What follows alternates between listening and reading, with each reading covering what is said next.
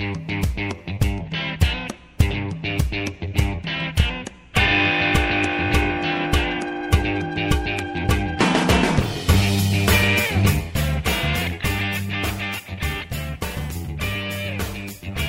comments were offensive, they were baseless, they were void of any facts and or any evidence.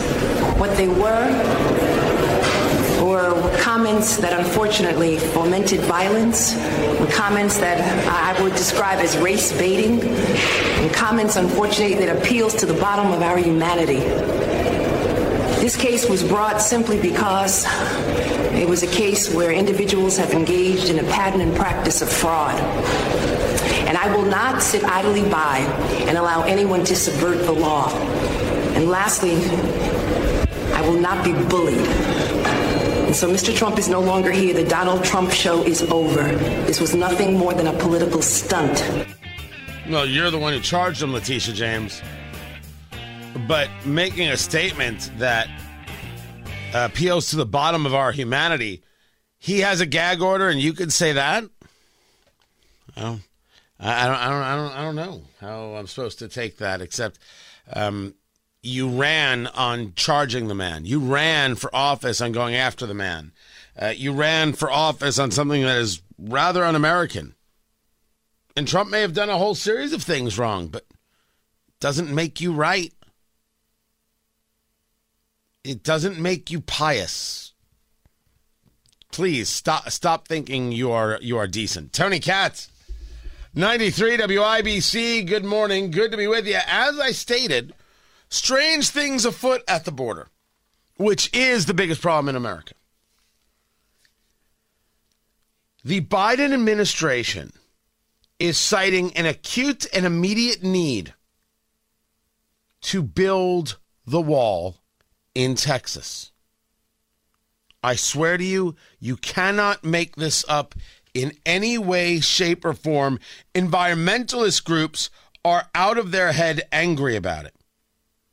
They are infuriated. Here is biologicaldiversity.org.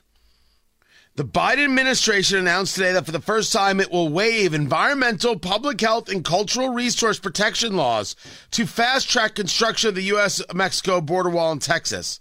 The administration says it will take, and I'm quoting, immediate action to construct barriers and roads, unquote, along the border, including through the fragile Lower Rio Grande Valley National Wildlife Refuge and neighboring lands. Turns out we have a problem at the border that we have been discussing for a while. And now the Biden administration, which said, quote, not another foot of wall constructed on my administration, is going to build wall. I cannot wait to see Representative Ocasio-Cortez crying that this is going to happen. Also, it should be noted that people are finally starting to take note of all of the single able-bodied men who are coming across. As we have discussed here from the very beginning, men who I would not allow into the country. You are single, you are able-bodied. I would not even worry about the single. You have to go fight for your country. You have to go try and make things better. Because there's a difference between men and women. So we're clear, this conversation is about the differences between men and women.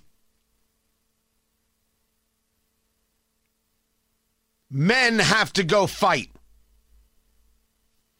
That's that. And I would not allow single men, able-bodied men into the country. I would not allow it to happen.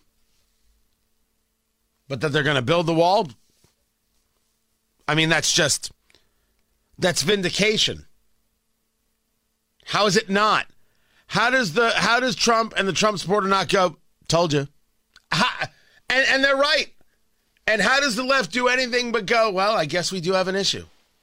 No, they'll scream at Biden and yell at Biden, and they'll say, see, this is why he's too old to be president. That's why we need Gavin Newsom or whoever else to talk about. Right? They talk about Gavin Newsom. They talk about Michelle Obama. They talk about, that's the best part.